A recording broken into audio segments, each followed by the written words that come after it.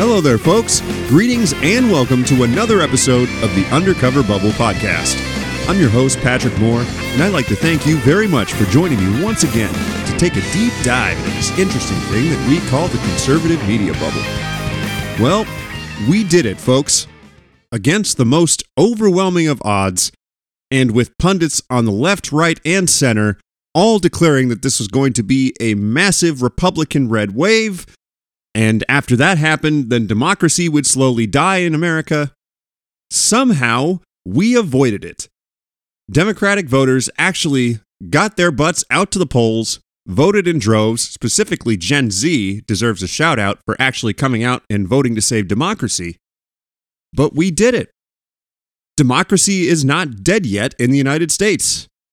And the Republicans got a nice little rebuff, specifically from the younger generation, saying we're not quite ready to go down the path of authoritarianism yet.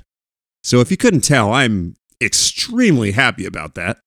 And yeah, sure, the Republicans took the House, but A, at what cost? And B, I'll get into this later, it might not go the way they think it will, specifically because there seems to be the splintering of the Republican Party and the bubble in general into two separate factions. And again, I'll go into that later as I talk about the bubble's coverage of the election. But the Democrats held the Senate and will likely gain another seat because I think there's no way that Herschel Walker wins the runoff. But more importantly, in the local and statewide elections, in terms of governorships and secretaries of state and election officials and things like that, every single major election denier from the Republican Party who ran for office lost to a Democrat. And if you ask me, this is the biggest both surprise and the best thing to come out of these midterms, because the whole idea of what the Republicans are trying to accomplish, and I go into this in my earlier episodes, was that they wanted to be able to control the elections in the swing states, specifically when Moore versus Harper gets ruled on and the independent state legislature theory becomes law. And speaking of which, I'd like to go into just a brief explainer before I get started on my episode today about, while this is very good news for American democracy that the Democrats didn't completely lose everything, we still need to be very wary about both what the Republicans are trying to do and why they're trying to do it. So just really quickly here, I'm going to explain what's going on with this Supreme Court case that's going to be heard in December and why it's so important for democracy. So Moore versus Harper is basically a Supreme Court case that tests the independent state legislature theory, which basically states that the Constitution says that state legislatures are responsible for handling elections, and because of this, this means that only state legislatures are responsible for handling elections, and what they do, the way they run elections, and even the candidates they pick based on the votes, or in this case, not based on the votes, cannot be overruled by anybody, whether that be the governor or the Secretary of State or even the state Supreme Court or even the federal Supreme Court. The independent state legislature theory essentially states that state legislatures who run the elections can decide both the manner in which the elections are run and the results of those elections, whether they're legitimate or not, and change them. And because the Constitution specifically says that they're in charge of local elections, that there's nothing else anyone can do about what they decide. So if, for example, in Wisconsin, they had a Republican state legislature and Secretary of State, and the state voted overwhelmingly for Biden in the 2024 election, the state legislature could say, well, we've just seen so much voter fraud happening all over our state that we can't trust the results of this election. We're not going to give our electors the results for Biden. We're going to give them the election for Trump or DeSantis or whoever the Republicans run. And what Moore versus Harper essentially says is that if they decide to do this, if they decide to unilaterally switch the state's electoral votes from Biden to Trump, there's nothing anyone can do about it, including the state or federal Supreme Court. And what this means in terms of democracy is that votes no longer matter. It doesn't matter if Biden won the state. because they're just going to flip it for Trump and there's nothing anyone can do about it because the state legislature is independent and they have final say on both how the election is run and how it's counted. So believe it or not, this was the argument that Trump's lawyers tried to make in 2020 when they were trying to overturn the election. But the Supreme Court at the time, anyway, refused to hear it. But now they're hearing this case. And it's widely believed by a lot of people, including myself, that they're going to rule in favor of the independent state legislature theory. So what this means is that swing states that have Republican-controlled state legislatures and secretaries of state will essentially be able to decide unilaterally who wins the 2024 presidential election in their state. And as you can imagine, this is the setup for a very scary situation. And the scariest thing about this is not a new phenomenon that has just come up in the last couple of years. This is something that has been planned for decades by a group called the Federalist Society. And the Federalist Society is essentially a conservative group of judges and lawyers and activists whose main goal is and has always been to put conservatives in places of power, specifically in judicial and legislative places, and once they're there, cementing and solidifying that power to make sure that they never leave it. Think of it as a discount right-wing Illuminati. Their whole goal is to place themselves in positions of power from which they can basically control things from the shadows. Except not really from the shadows so much as just having the right people in the right place at the right time. And the problem with this is that they're closer than they ever have been to their goal. 6 out of the 9 justices on the Supreme Court, all the conservative justices, are members of the Federalist Society. And it's no accident that Roe v. Wade got overturned almost immediately after they had 6 people on the Supreme Court. And as I said, they've been trying to accomplish this for decades. And I read a quote on Twitter that really sort of put it into perspective. They spent decades drawing back the bow, but once the arrow flies, it flies fast. And that's essentially what we're seeing happening right now.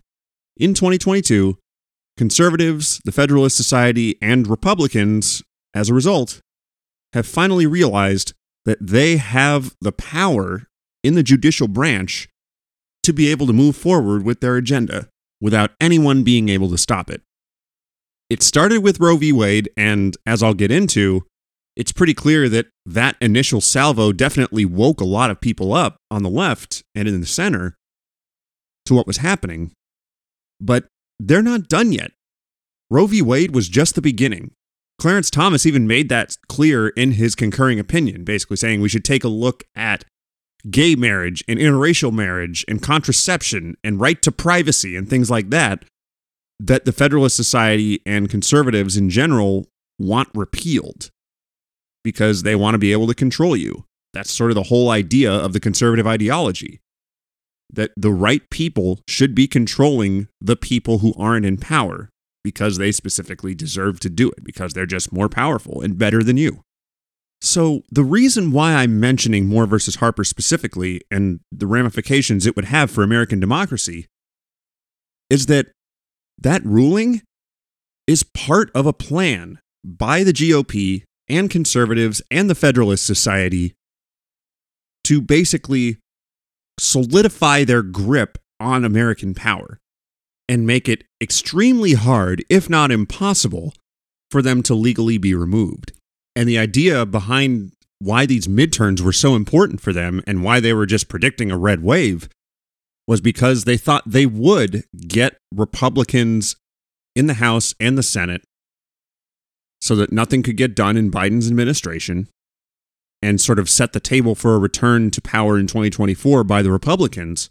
But more importantly, so that governors, secretaries of state, and state legislatures, specifically in the swing states that they lost in 2020, would be governed by Republicans outright. And so what Moore versus Harper would mean for this is that these swing states would not be swing states anymore. They'd be solidly Republican, regardless of how the people in them voted. Because, according to the independent state legislature theory, they are above the law when it comes to counting votes and deciding who won. So if Biden wins by a comfortable margin in Arizona and Wisconsin and Pennsylvania, but the Republicans run the state legislature and Secretary of State, those people can basically say, no, we don't believe that Biden won this state. We believe that Trump won the state, even though the voting results say otherwise. So we're just going to go ahead and send Trump electors to the Electoral College. And nothing anybody says or does can change the fact that they can do that under Moore versus Harper.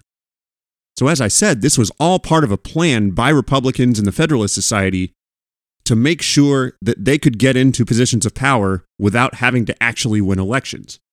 And the state legislatures and secretaries of state are extremely important in this role. And this is why the midterms were so important this year, and both Obama and Biden were not exaggerating when they said that democracy was literally on the ballot. Because if the Republicans had gotten control of these Secretary of State positions and state legislatures, those votes would not mean anything anymore. Democracy as we know it would be dead. But that didn't happen. Instead, on Election Day, Democrats, and mainly young Democrats, came out, made their voices heard, and said, we will not go quietly into the night. But if you'd been watching any sort of political media in the days leading up to the election, you wouldn't have thought this was going to happen at all. In fact, I can honestly say I was one of the few people I knew who said that things might go better than most people thought they would. I personally believed that the Democrats would lose the House but keep the Senate. And it actually went even better than I thought it would, because I thought the Democrats would lose a sizable portion of the House, and instead, they barely lost it. But on conservative media, the day before the election, it was all smiles and rainbows and sunshine and laughter. They were predicting a red wave the likes of which had never been seen before on this earth. Don't believe me? Here's a nice little montage that Chris Hayes of MSNBC put together of Fox News pundits explaining just how big this red wave was going to be. Be an analyst for a second. Does it feel like a red wave? It feels like a red wave, Brian. You know, your predictions of a red wave are accurate. Somebody made a surfboard, said the red wave is coming. Red wave rising. That red wave that I'm convinced is coming. The reports I'm seeing show a big red wave coming. Sleepy Joe just guaranteed a red wave in Pennsylvania. There's a lot of energy on the ground. You probably hear the rally in the background right now. We think we're going to have a big red wave in Michigan. Democrats are bracing for the worst case scenario, a red tsunami. We are officially on a red tsunami watch. Sean, we're going to see a red tsunami. Red tsunami grows. That means red tsunami. And we're not just going to see a red wave. We're going to see a red tsunami. Poverty, joblessness, critical race theory, crazy gender ideology in our schools. We are going to see a red tsunami. And lastly, your prediction for tonight. I think we're going to have a red wave. I think it's going to be maybe bigger than anyone thought. On Tuesday, we will be part of a big red wave that says enough is enough. You're about to see a red wave that makes day after tomorrow look like nothing. That's going to be responsible for the red wave. I think the red wave that's coming is going to be like the elevator doors opening up in The Shining. Rogan said that the red wave is going to look like the elevator doors opening and the blood pouring out of the elevator in The Shining. Like the elevator doors opening up in The Shining. That is correct, except it's not going to be an elevator. It's going to look more like Deep Impact, the tsunami at the end, but colored red. Remember that Taya Leone Deep Impact disaster movie? That's the red wave tsunami that'll come ashore. It's going to be a brutal week for the Democrats beginning on Tuesday. And frankly, I've already DVR'd CNN and MSNBC for election night, not because I'm going to watch, but just because I want to enjoy the tears. It's a red wave. It's a red tsunami. We're going to enjoy the tears of the libs. Pity that didn't happen.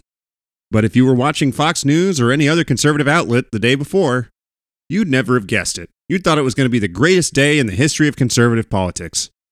And let's be clear, Fox News certainly did not skimp on the importance of this election, just maybe not in the way that you thought they would. Judge Jeanine, talking on The Five, essentially said that if the Democrats win, they will never let the GOP win another election. It will be the end of democracy as we know it. They hate Americans. They hate freedom. They want to get rid of free speech like big tech did. And most importantly, if the Democrats win, they're gonna trans our kids. In other words, projection, projection, and more projection, because as I've said many times on this show before, everything other than the trans part, that's kind of unique to the GOP, is exactly what the conservatives in America have been doing since going down this more authoritarian path. Judge Jeanine, in fact, was so much doom and gloom that the other hosts tried to talk her down, but she kept going.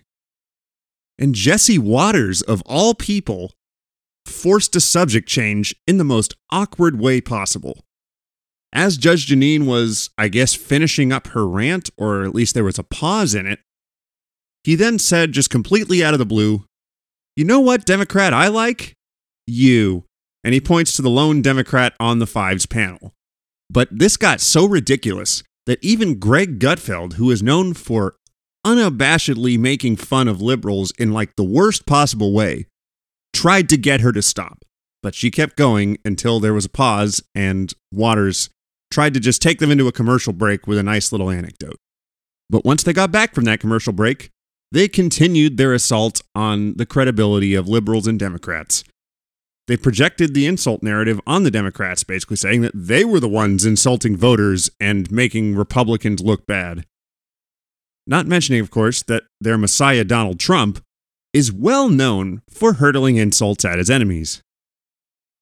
Then Gutfeld, going right back to his usual MO, called Biden a wimp, Judge Jeanine agreed, and said that he's also been lying, quote, according to the fact finders.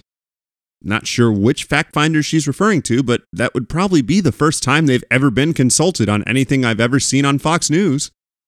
But Jesse Waters sort of concluded the whole discussion with an analogy to a horse race, saying it's not about how you start, it's about how you finish. And if you ask me, the Democrats at the time were closing much stronger than the GOP, with things like what we saw from Obama and Biden over the weekend. And just a little side note, I thought Obama's speech in Philadelphia over the weekend, before the election, was one of the most incredible political speeches I've ever heard in my life, specifically the way he ended it. And I would very much encourage you to go find it. It's up on Twitter and YouTube and pretty much everywhere. And just listen to his plea for why this election is so important and why democracy is so important. But I digress. Going back to Jesse Waters, he closed the show with a nice little note of, we'll see a historic beatdown of the Democrats by the Republicans. It's going to be the biggest red wave in history. He says that the Democrats blew it. They lied about everything, saying suck it up and eat Chef Boyardee with regard to the rising inflation. He then showed a bunch of Real Clear Politics polls saying that the GOP would win every close Senate race and a few that weren't even close. So seeing that they were actually trying to use polling data on an otherwise opinion-related show, I decided to look up these polls and the company that made them, Real Clear Politics. And it turns out that according to many nonpartisan watchdog sites that I went to, Real Clear Politics used to be fairly accurate and consistent back in the mid-aughts to late teens, but nowadays they're quite low on the reliability scale and tend to skew right. So they're not necessarily a bubble-specific polling place, but they definitely sort of enhance the narrative that the bubble is trying to create that there was going to be this red wave. And to be fair, most other places, including MSNBC and other liberal outlets, were at this point speculating that there would be some sort of red wave. So I don't blame them for using this polling data, and I don't blame a lot of other people for believing them. But as I said earlier, at the time, I didn't think it was going to be as bad as people thought it was. But even on the mainstream media and in liberal circles, there was lots of speculation the day before the election that Trump was going to announce his candidacy and that it would galvanize Democratic voters into a late surge. But there was nothing of the sort on Fox, Breitbart, The Daily Caller, or The Federalist. However, Newsmax and One America both prominently featured stories on their front page saying that Trump was expected to make his candidacy announcement the day before the election. And if you ask me, this was sort of the first sign that we saw of the bubble splitting into two separate sort of realities.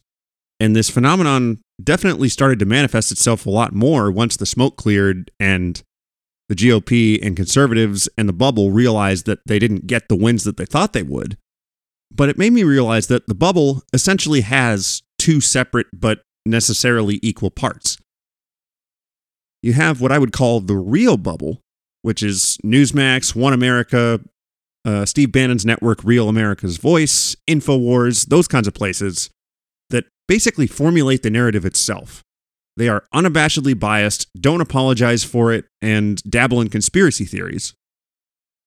And then you have what I would call the legitimate outer bubble, places like Fox and Breitbart and the New York Post, that on the outside project fairness and saying that they're essentially a news organization that, deals in reality, but actually puts out watered down versions of the more extreme and conspiratorial parts of the bubble's narrative. And this legitimate outer portion tends to not get directly involved, at least not anymore, with people like Trump or Alex Jones or the white nationalist people like Nick Fuentes. But that doesn't mean that in these outlets there aren't still people trying to cater to that inner bubble. And chief among them is Tucker Carlson. There's a reason I talk about Tucker so much on this show. It's because he's so vitally important to controlling and shaping the narrative of the bubble. Tucker acts as a sort of bridge between the legitimate-ish portions of the outer bubble and the conspiratorial portions of the inner bubble. And the way he most often does this, as I explained last episode, is with the Tucker Carlson formula for political gaslighting. And his coverage of the election the night before was no different. Tucker's monologue at the beginning of his show was basically accusing the Democrats of what the Democrats and anyone with a brain were accusing the GOP and conservatives of, election fraud. Essentially saying that the Democrats don't want to lose so badly that they're willing to threaten civil war to make sure that they win. Here's a snippet of that for you. Message, bottom line, Democrats absolutely cannot lose tomorrow's elections. That's their view. This cannot happen. So with that in mind, they're already preparing the rest of us for election theft, which if you don't want a civil war, you shouldn't complain about, you should just passively accept. So nothing to see here, folks. Just Tucker Carlson telling his viewers to mentally prepare for a civil war because the Democrats might not accept the results of the election if they lose. Again, projection, very common thing that we see in the bubble, and specifically something that we see since Trump sort of took over the rhetoric. Just accuse the other side of whatever you yourself are doing. It's the know you approach to politics. Oh, you're saying we're inciting civil war and trying to fix elections so that we can't lose anymore? That's exactly what someone who's doing that would want us to think. It's you who's rigging the elections. It's you who wants to start the civil war if you lose. But beyond this projection, Tucker also predicted a huge red wave, and he actually had Ron DeSantis on for about 30 seconds, who agreed. Tucker basically just threw him puff questions about his policies and all the great things he's done to make Florida great again. DeSantis talked about fighting Disney to keep schools from sexualizing our kids and touted his immigrant flight to Martha's Vineyard.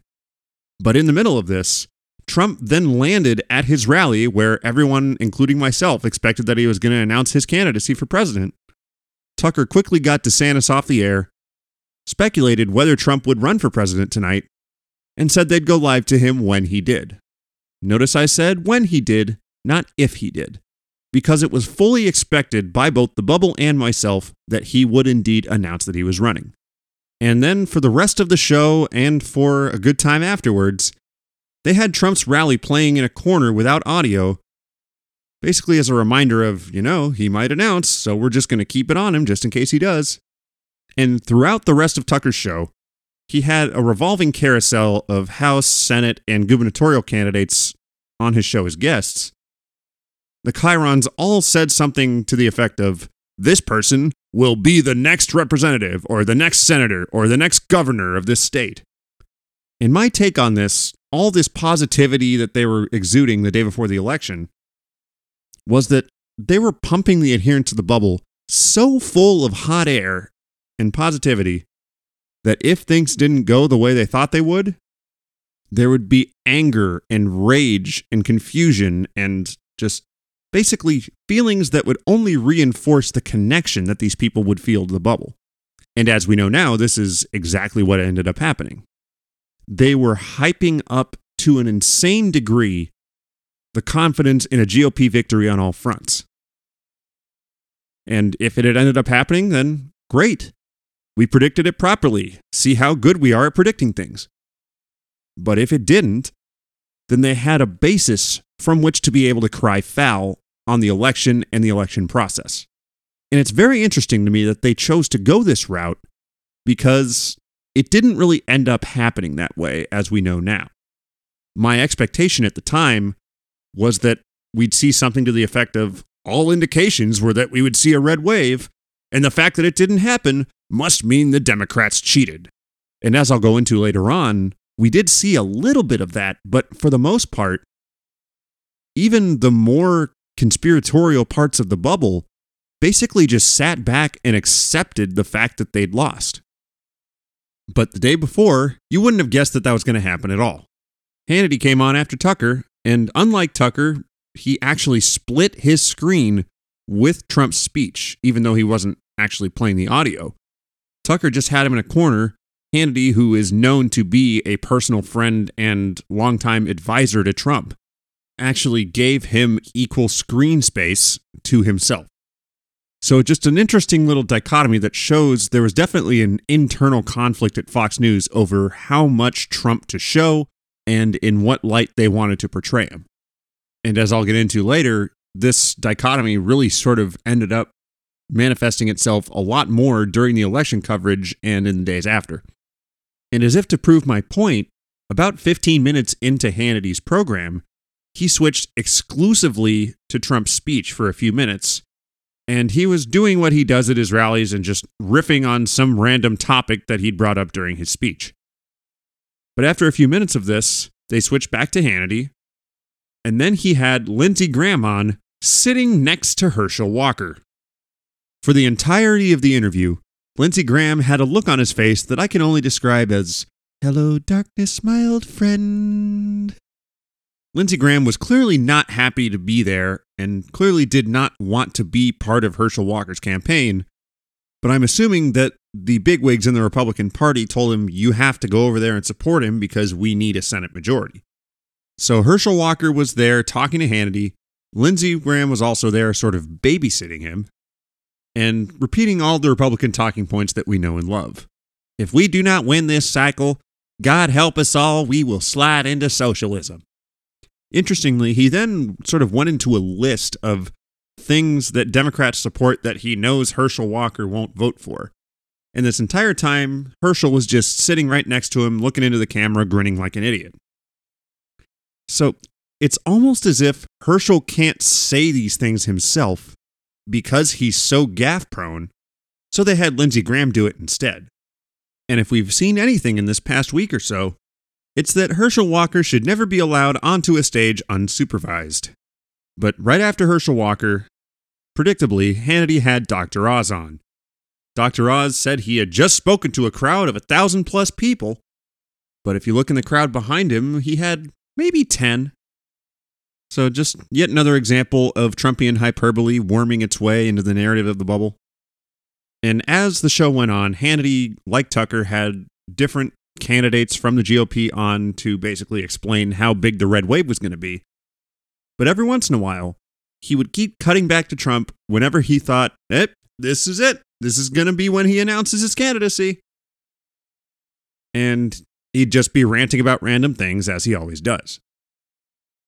And of course, as we know, he ended up not announcing it, although he definitely did everything he could to hint at announcing it, including saying that he was going to make an announcement on November 15th. So in that respect, he basically announced his candidacy without announcing his candidacy. And the whole thing came off as just yet another chance for Trump to shine the spotlight on himself at the expense of everyone else in the GOP. And this, of course, is exactly what he wants. He wants all the Republicans in power and in the bubble to realize that he is still the one in control, both of the narrative and of the candidates that they run. But he didn't announce that night, which is an interesting point to me because my guess is that he was told by every Republican under the sun that if he announced his candidacy the night before the election, he would galvanize Democrats into a stronger response. And honestly, I think that's probably a pretty accurate representation of what would have happened. And to be fair, it did happen anyway, but nobody was expecting it at this point. But regardless of the intent, it seemed as though Fox was already done with this charade because they didn't show him when he announced that he would have an announcement. Instead, they just had a 30-second clip of a correspondent basically saying, "This is what happened," and then they went back to Hannity. And this was, in a lot of ways, a sort of harbinger of things to come, both from Fox and from the bubble in general. That once things didn't go according to plan, they were going to have to blame somebody, and they were sort of already setting up Trump to take this blame. So, moving on to the day of the election itself, I decided to take a little bit different of an approach than I normally do. So rather than watching Fox or OAN or Newsmax or one of those channels that's on the legitimate outer portion of the bubble, I decided to just impermeate myself even deeper into the conspiratorial part, and I got my election coverage from Real America's News, which, if you don't know, is Steve Bannon's right-wing propaganda channel that happened to be available on my Roku. So when I first turned it on, the first thing I saw was Steve Bannon in his chair, looking me directly in the eye and saying, "Although the clouds are breaking in Florida, a storm is coming." And aside from being a not-so-thinly veiled QAnon reference, this was definitely Steve Bannon saying, we are going to take back the House, we are going to take back the Senate, and Democrats won't like what comes next because we will be the ones in power. But right after he said this, he had the MyPillow guy Mike Lindell as a guest, and I knew at this point that I'd made the right decision to watch this network. Mike Lindell went on and on about how election fraud wasn't going to happen this time, saying, "We have teams of people watching the polls across the nation." He went on about how there was an example of a ballot stuffer, quote, switching a poll worker's vote, printing it in her car, and bringing it back. He talked about having a, quote, real-time crime desk to report on election fraud throughout the country. He said that they were going to have lots of cyber guys on throughout the country, the best cyber guys there are, and they're going to be reporting on all the vote manipulation. Basically just the same kind of thing that we've been hearing for years now from Mike Lindell, with no proof and even less logic. He concluded his segment on Bannon's show by saying that we gotta overrun the algorithms with a red wave. There's gotta be so many people voting, there's no way the Democrats can fraud their way out of this one. So in other words, Mike Lindell, the guy who for years now has been undermining his followers' belief in legitimate elections, is saying that they should go out and vote. Pretty rich coming from him. But right after him, Steve Bannon had on the white supremacist Charlie Kirk. And all Charlie Kirk wanted to talk about was the voter machine fraud and manipulation happening in Maricopa County. He said, and I'm quoting him directly here, that stuff is happening with regards to the voting machines. He said that 20% of all machines in Maricopa County weren't working.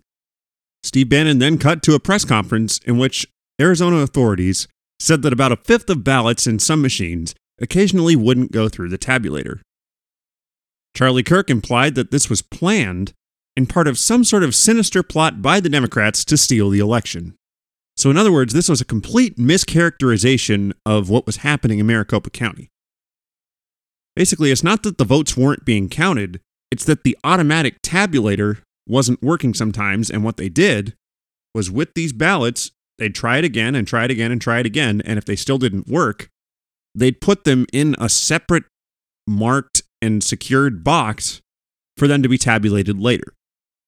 And what people like Steve Bannon and Charlie Kirk were saying is that these ballots were being put in these boxes not to be counted later, but to either not be counted or to be switched by the Democrats.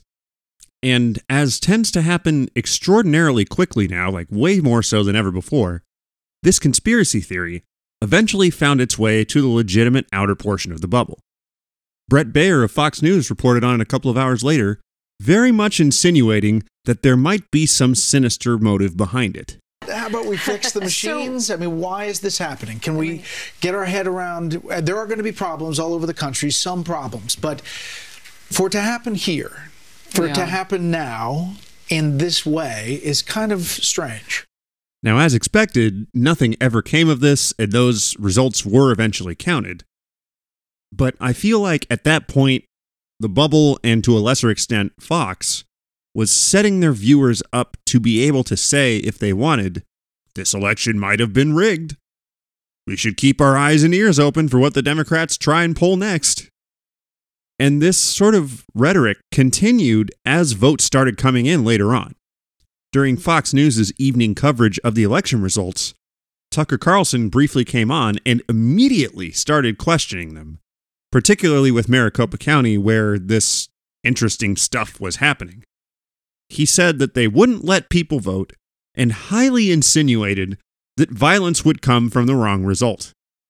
Laura Ingraham seconded this notion and said that there must be a federal standard for elections. And believe it or not, I actually agree with that. There should be a federal standard for how elections are run.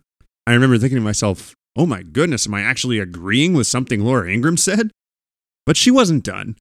She then went on to say that Florida is the model for what elections should look like.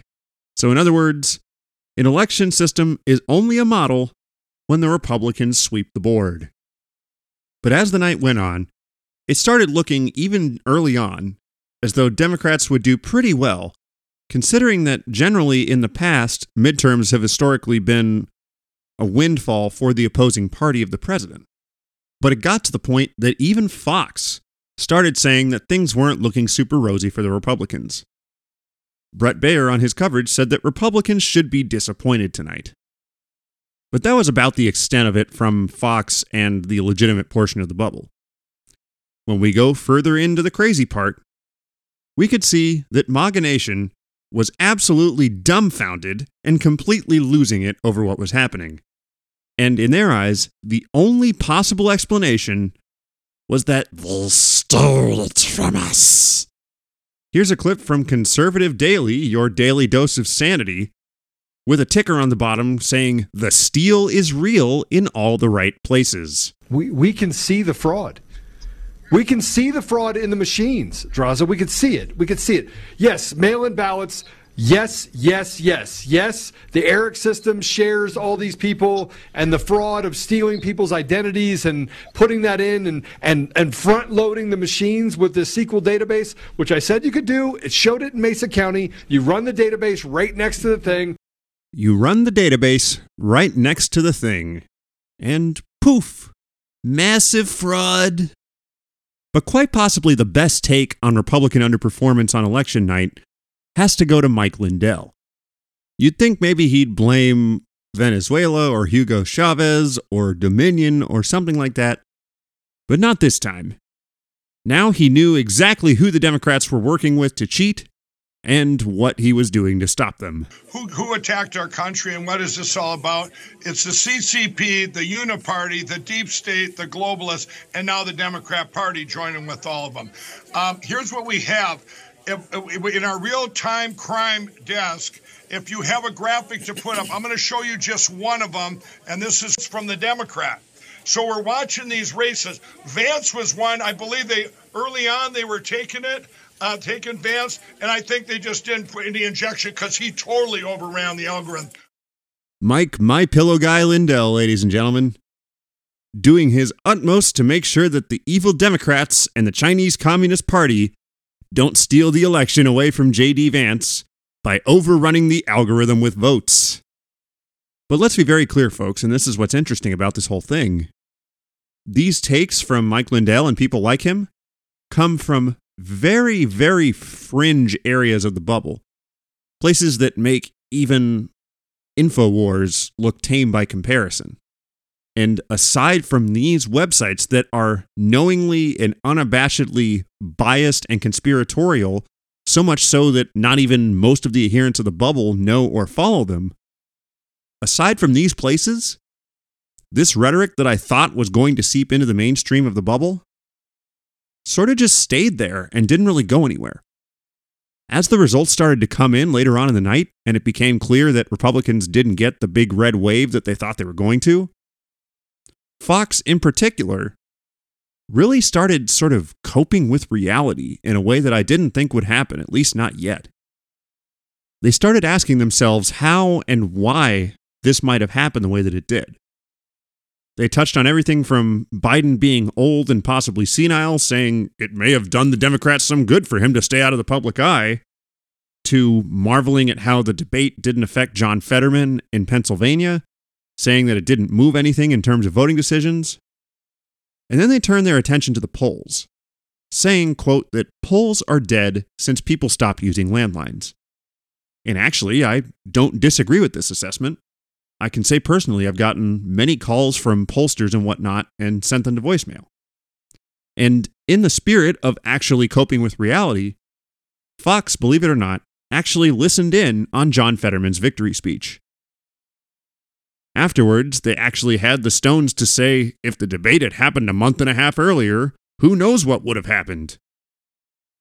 I think it's pretty obvious why they didn't have the debate earlier, because he was recovering from a stroke.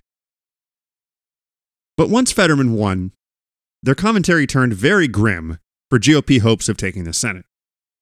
They called it an absolute disaster for the Republican Party. Then Fox pundits, interestingly, started doing the whole let's work together with the Democrats dance. They were so out of sorts, and it was such an unexpected result for them, that they even got some of the districts that they were reporting on wrong and had to correct themselves in real time. Karl Rove, who was on as a commentator, did his best to mitigate the damage, saying that there's many different groups of Hispanic voters, and some of them went conservative, some of them didn't. But despite the negative news for Republicans and the discussions they were actually having on air, the chyrons at the bottom of the screen continued to display only the few big conservative victories, mostly from Florida. And the one liberal on the panel talked about how the GOP needs to move away from being so extreme. She said, quote, "The fact that they lost the presidency in 2020 and now are doing so bad in 2022 shows that they need to move away from being so extreme. The politics of Trump are not translating into wins the way they thought they would."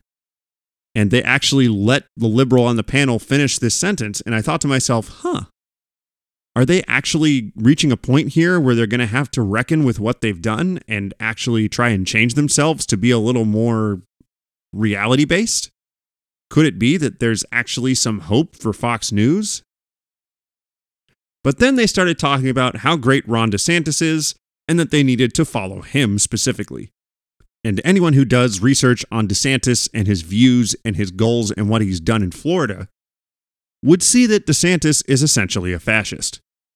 DeSantis, for all intents and purposes, politically anyway, is Donald Trump, but younger, smarter, and even more fascist. And worst of all, he is completely open about his fascism. Whereas Donald Trump tries to hide behind statements such as, "A lot of people have said this." DeSantis just does it and then says, "Yeah, I did this. What are you going to do about it?"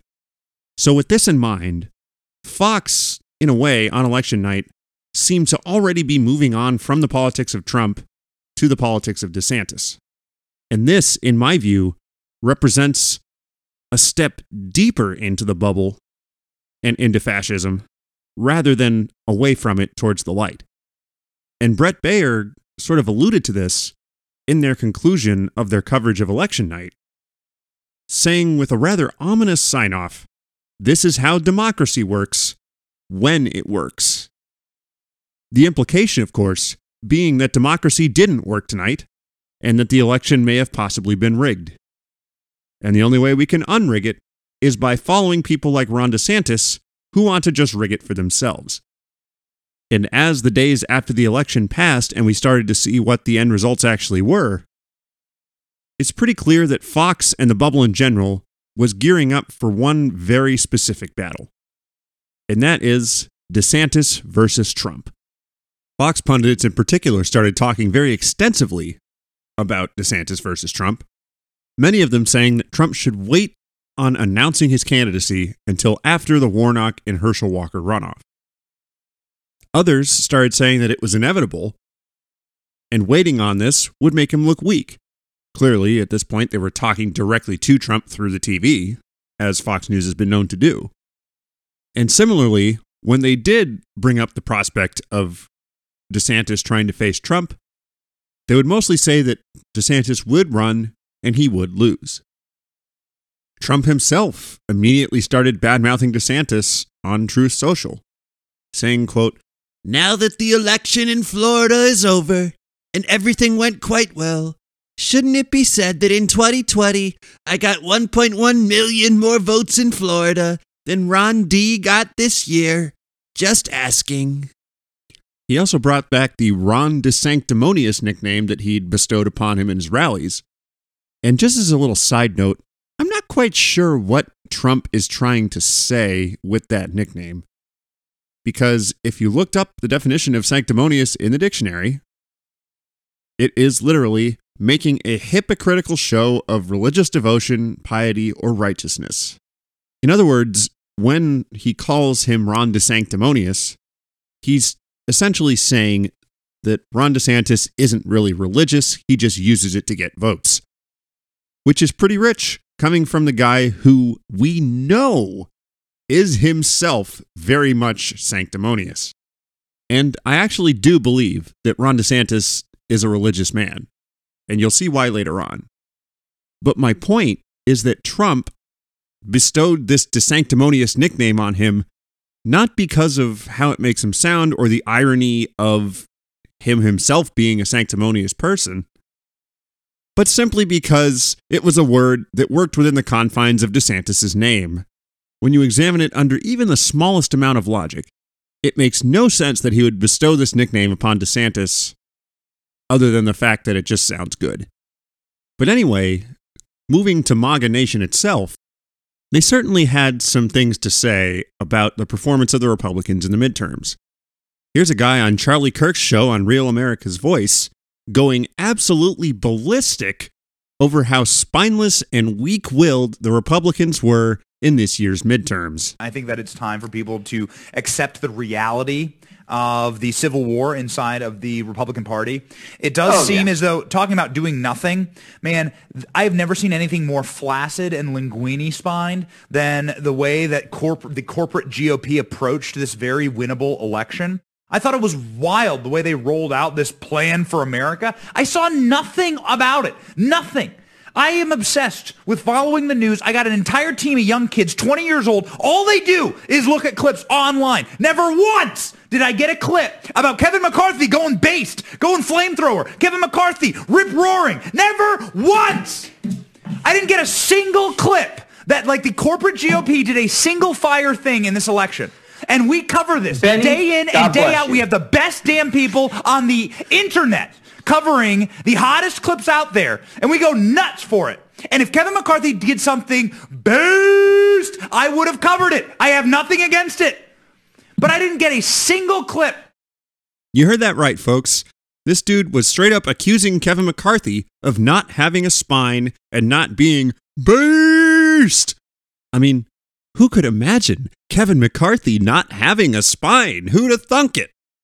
And if that wasn't enough of an anecdote for what MAGA Nation wanted the Republicans to do to the Democrats in the midterms, here's another example also from Charlie Kirk's show from Benny Johnson. Will Republicans use power? This is my question. Will they wield power? Because if you have a single takeaway as the result stands right now, it is that what the Republican electorate wants is a strong executive who utilizes and wields power over his enemies and then destroys his enemies and makes them grovel, makes molten salty tears flow from their faces, as Ron DeSantis did with Disney.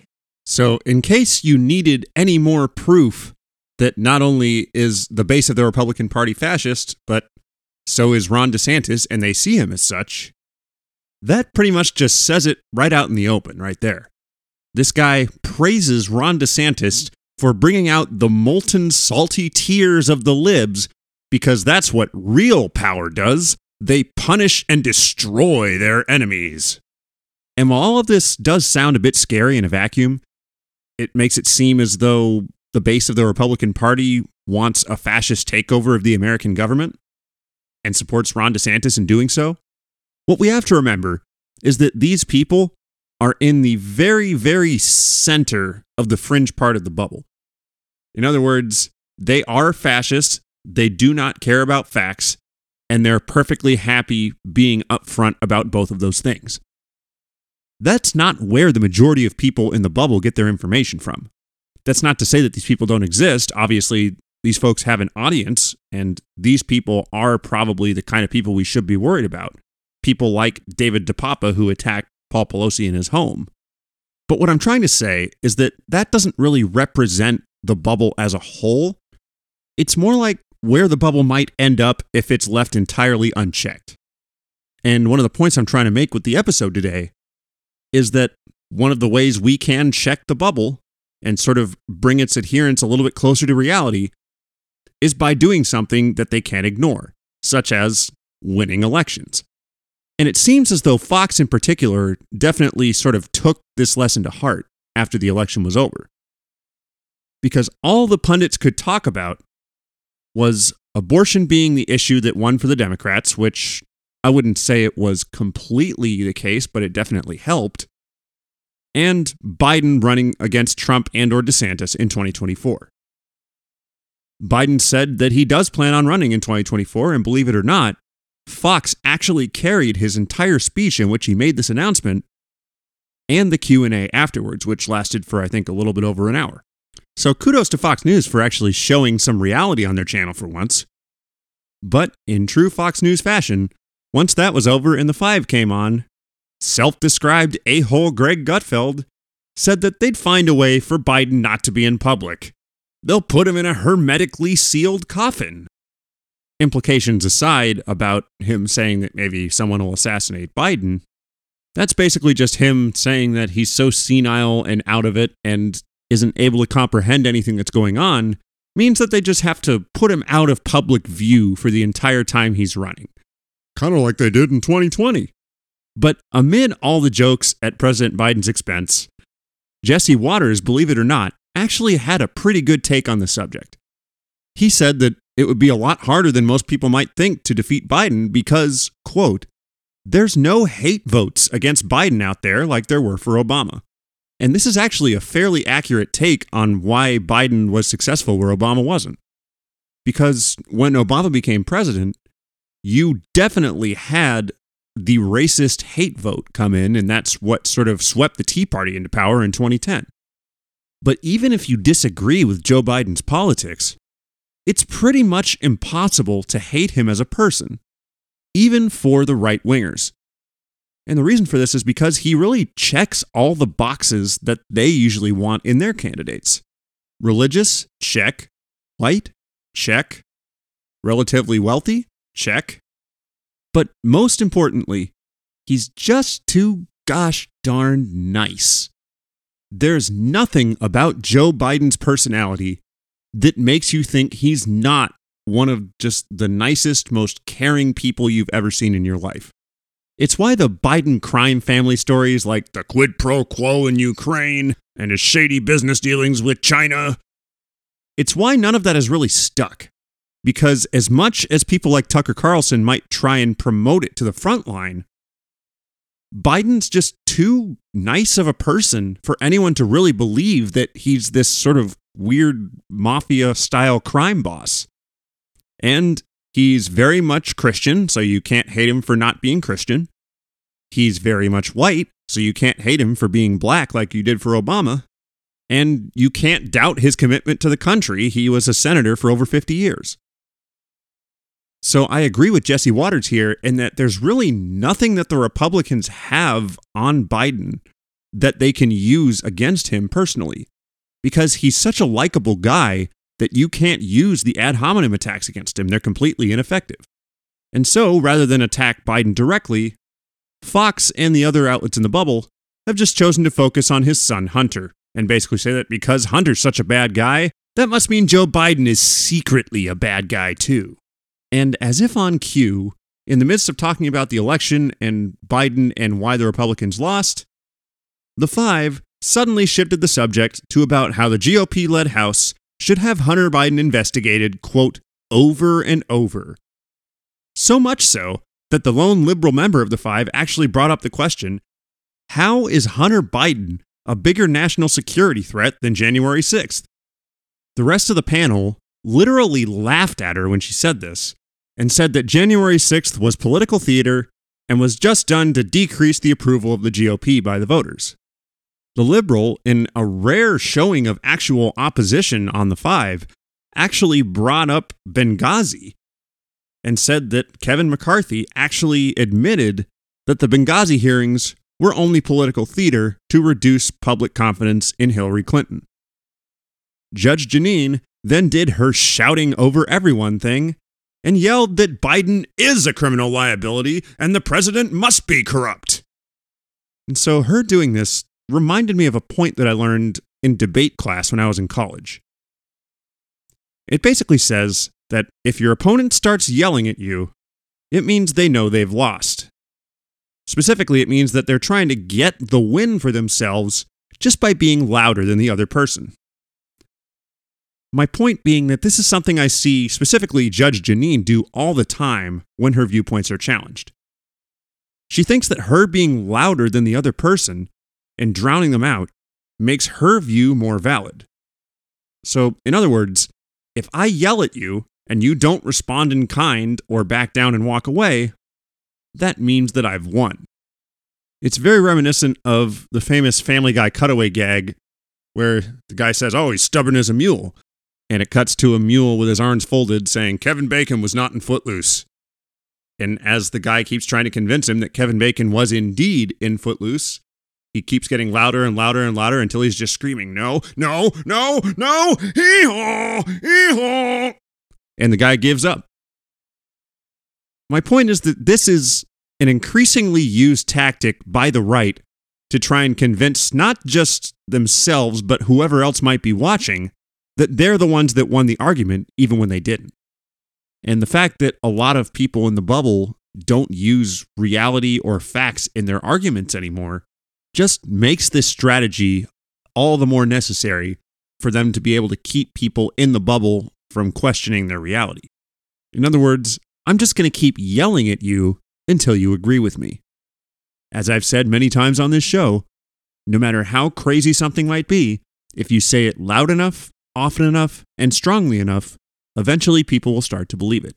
And this is just another example of that ethos in action. But before I move on to the primetime hosts, I just wanted to really quickly mention that Gutfeld at one point in the show was talking about New Zealand, and he said it was the country where they make, quote, the Lords in the Rings. That is how he said it. That is not how it's said. And as a huge Lord of the Rings fan, I just had to give him some crap for that. So anyway, moving on to Jesse Waters. He said on his show that either the Republicans ran terrible candidates or they aren't spending enough money. He then asked a very interesting and, in my opinion, telling question. Trump has a massive war chest. Where did all that money go? I'll tell you where it went, Jesse. Right into Trump's pocket. Because we all know now that the whole idea of him running for president in the first place was to increase his own public image and make money off of it. It was the same with his fundraising ops. There was lots of fine print letting Trump use the money for anything he wanted, and he did. In fact, there was a minor scandal this past week over how the fundraising emails and campaigns for Herschel Walker actually had a checkmarked box on it that was automatically checked when you donated that said, oh, I'm also going to donate to the Save America PAC funded by Donald Trump.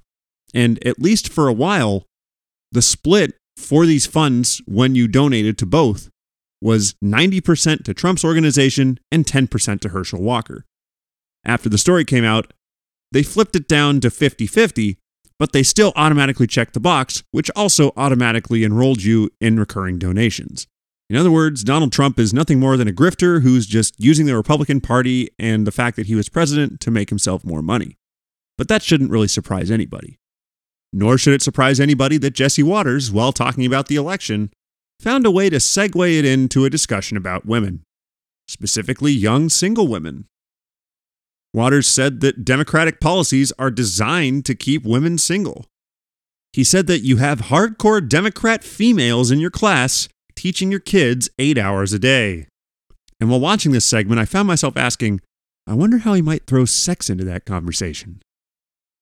Now, he didn't, at least not directly, but he strongly hinted at the damage a young single woman would do teaching liberal values in our schools. White nationalist Jack Posobiec had a similar take on Charlie Kirk's show. He said that, quote, the left literally wants to turn every woman unmarried. So once again, just straight up misogyny coming out of the bubble. This is not anything surprising. Moving on to Tucker Carlson. He was absolutely incredulous about the results of the elections, asking, what exactly happened in the elections? He said he cautiously believed in the red wave. Cue, of course, that montage of everyone on Fox News talking about how huge the red wave would be. But Tucker puts the blame specifically on the GOP leadership, saying that no one should ever be rewarded for failure. He then started touting the values and the virtues of meritocracy. And he said it that way.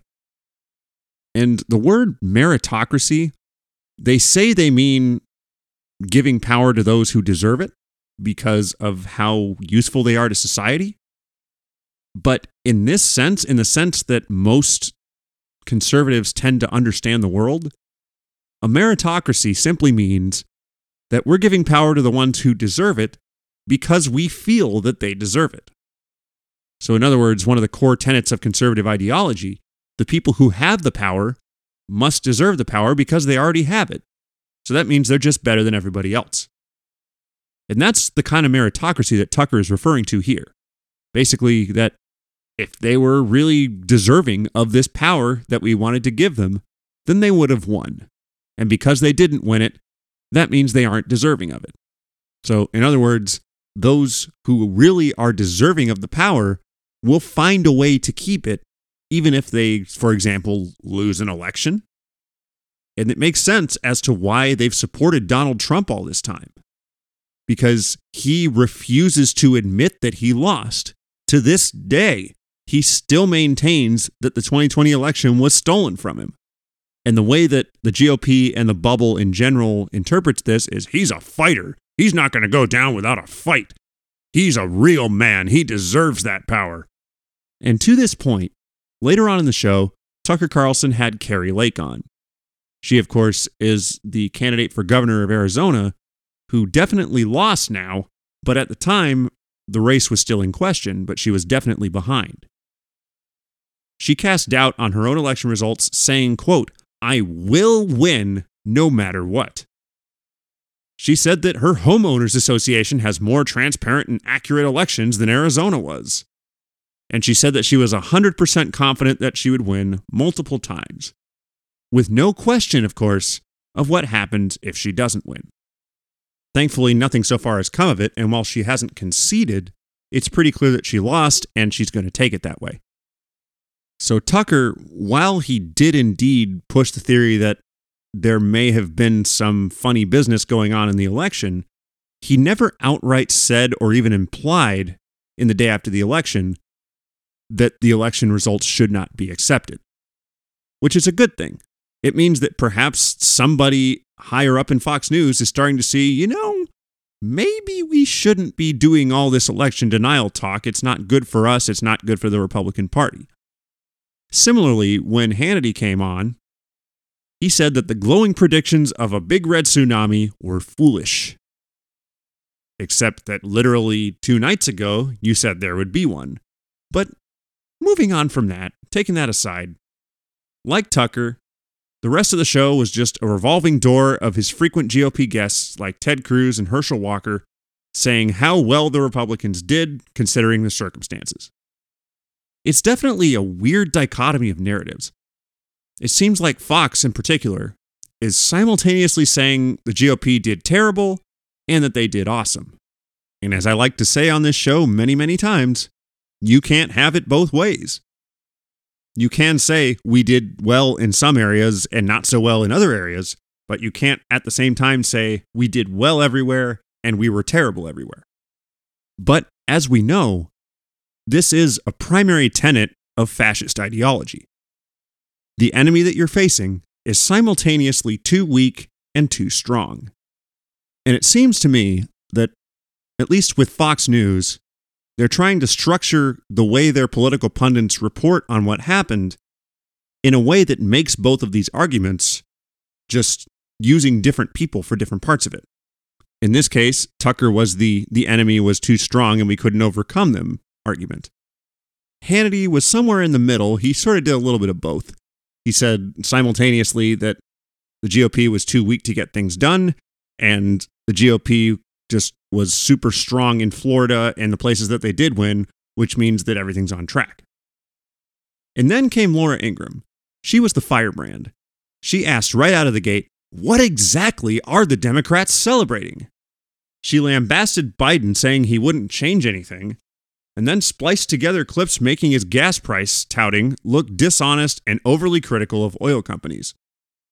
She laughed at it, and then said that even CNN called him out for this hypocrisy, not realizing, of course, as I went through in my CNN episode, that Chris Licht is doing this by design. He's essentially turning CNN into Fox Light. But then she heaped even more praise on Florida and Ron DeSantis, basically saying these are the people that the Republican Party needs to aspire to be like. In other words, the Democrats are too weak and will fall before the onslaught of people like DeSantis. Literally not even an hour after Hannity said that the glowing predictions of a big red tsunami were foolish. And that was 2 nights after he said that there would be a big red tsunami. So as I've said many times before on this show, we're not supposed to be paying attention to how the narrative shifts, how the goalposts shift. If you're in the bubble, you only believe what's directly in front of you right now at this moment. And so because of this viewpoint, even arguments that are completely contradictory to one another can be made back to back, and everything still seems to make sense. The Republicans are simultaneously in crisis and stronger than they ever were before. And this is the narrative that the right continues to push even to this day, especially now that Trump has finally actually announced his candidacy. And it came out not long before Trump announced that he'd had a private discussion with the head of Fox News, who had basically told Trump that he would not support another run for president. But of course, this being Fox News and the fact that a lot of MAGA people still watch it, it didn't stop them from carrying most of his speech. It came on during Hannity's hour last Tuesday night, and we again saw this dichotomy of simultaneously Trump is amazing and no one's going to beat him, and saying that he's nothing but a cancer and that we need to back other people like DeSantis. And it's pretty clear that this isn't just about trying to back both and seeing who wins first. There is definitely a shift going on in the rhetoric of the bubble since the midterms that basically is splitting the narrative into two. You have your pro-Trump side and you have your pro-DeSantis side. And then you have some outlets like Fox sort of trying to play both sides. Although if Fox was ambiguous about their choice the day of Trump's speech, they definitely made their choice the day after. The front page of Fox News' site said, quote, GOP megadonors want to move on from 3-time loser Trump. Look to back DeSantis in 2024 presidential bid. And let's not forget that a few days before his announcement, Trump officially declared war on Ron DeSantis, saying in one of his official statement by Donald J. Trump, 45th President of the United States of America, that he was an average Republican governor and that the only reason he was successful was because Trump made it that way. Believe it or not, he actually admits to election tampering himself, saying that he sent the FBI in to make sure that Ron won the election. Or in his terms, stop the election from being stolen. And then he ended his statement with a couple of sentences that I can only describe as, come at me, bro. And DeSantis' response to all this was simply to say in one of his speeches a couple of days after this statement came out, look at the scoreboard. Shots fired. But if you want to know which side of this epic battle that the bubble generally supports, all you have to do is look at a few of the headlines that came out after both of these things happened. The New York Post, who in the past has unabashedly endorsed Donald Trump, fired the first salvo. They relegated the story of his re-election campaign to page 26 and just had a small line at the bottom of the front page that said, "Florida man makes announcement." The article itself was absolutely amazing and full of snark, so much so that I'm going to read it to you because it's pretty short. With just 720 days to go before the next election, a Florida retiree made the surprise announcement Tuesday night that he was running for president. In a move no political pundit saw coming, avid golfer Donald J. Trump kicked things off at Mar-a-Lago, his resort and classified documents library. Trump, famous for gold-plated lobbies and for firing people on reality television, will be 78 in 2024. If elected, Trump would tie Joe Biden as the oldest president to take office. His cholesterol levels are unknown, but his favorite food is a charred steak with ketchup. He has stated that his qualifications for office include being a stable genius. Trump also served as the 45th president. The end. Short, sweet, to the point, and absolutely hilarious. For once, I am actually applauding an article that was written in the New York Post. Who'da thunk it, folks? The National Review was a bit more blunt about their viewpoint. They had an article up on the front page simply titled, "No." On Team Trump, we had Breitbart, who was apparently all in, saying that he, quote, unveiled his national greatness agenda at his luxurious seaside resort. There was another article on the front page praising him for helping the GOP win the House. The Federalist had a big article on their front page saying that it would be wise to remember what happened in 2016, and the rest of the article just saying how great Trump was as a president. So it would seem to me that Trump is now finally, after 7 long years, starting to lose his grip on the GOP, and consequently DeSantis is gaining it. His admittedly good victory speech on election night sounded more like a national call to arms than a victory speech. And if you had asked me before the midterms, I didn't think this was going to happen until 2024, or at the very least when Trump was eventually indicted, which, by the way, I still think is going to happen. But due to both his strong showing in Florida and Trump's overall weak showing nationally, DeSantis is telling the GOP and America that he is ready to take the reins, and the bubble seems to be showing that it's ready to embrace him. So it could be that within the very near future, we will be seeing a civil war within the GOP. Although it looks like the majority of people in power are either abandoning Trump or backing DeSantis, or both, it's very clear that Trump still has a pretty sizable hold on a big portion of the conservative base. And I think Keith Olbermann put it best on what might happen because of this. So I'm just going to sort of paraphrase what he said. He believes, and I also believe, that what's going to happen is that Trump and DeSantis are going to fight each other bloody for the next year and a half until the primary begins in earnest. And then when Ron DeSantis inevitably wins the primary over Donald Trump, he's not going to take it lying down. Instead, Trump would rather run as an independent and burn the whole thing to the ground than lose to Ron DeSantis. And so what this will do is basically guarantee that a Democrat wins the White House in 2024, whether it's Biden or whoever they decide to run instead of him. But going back to my original point that I made at the beginning of the episode, this is why the midterms this year were so important. Because if the GOP, as a result of their miserable performance in the midterms, is split between Trump and DeSantis, they can't really unify behind a message of we need to be able to run the elections the way we want to so we can change the results.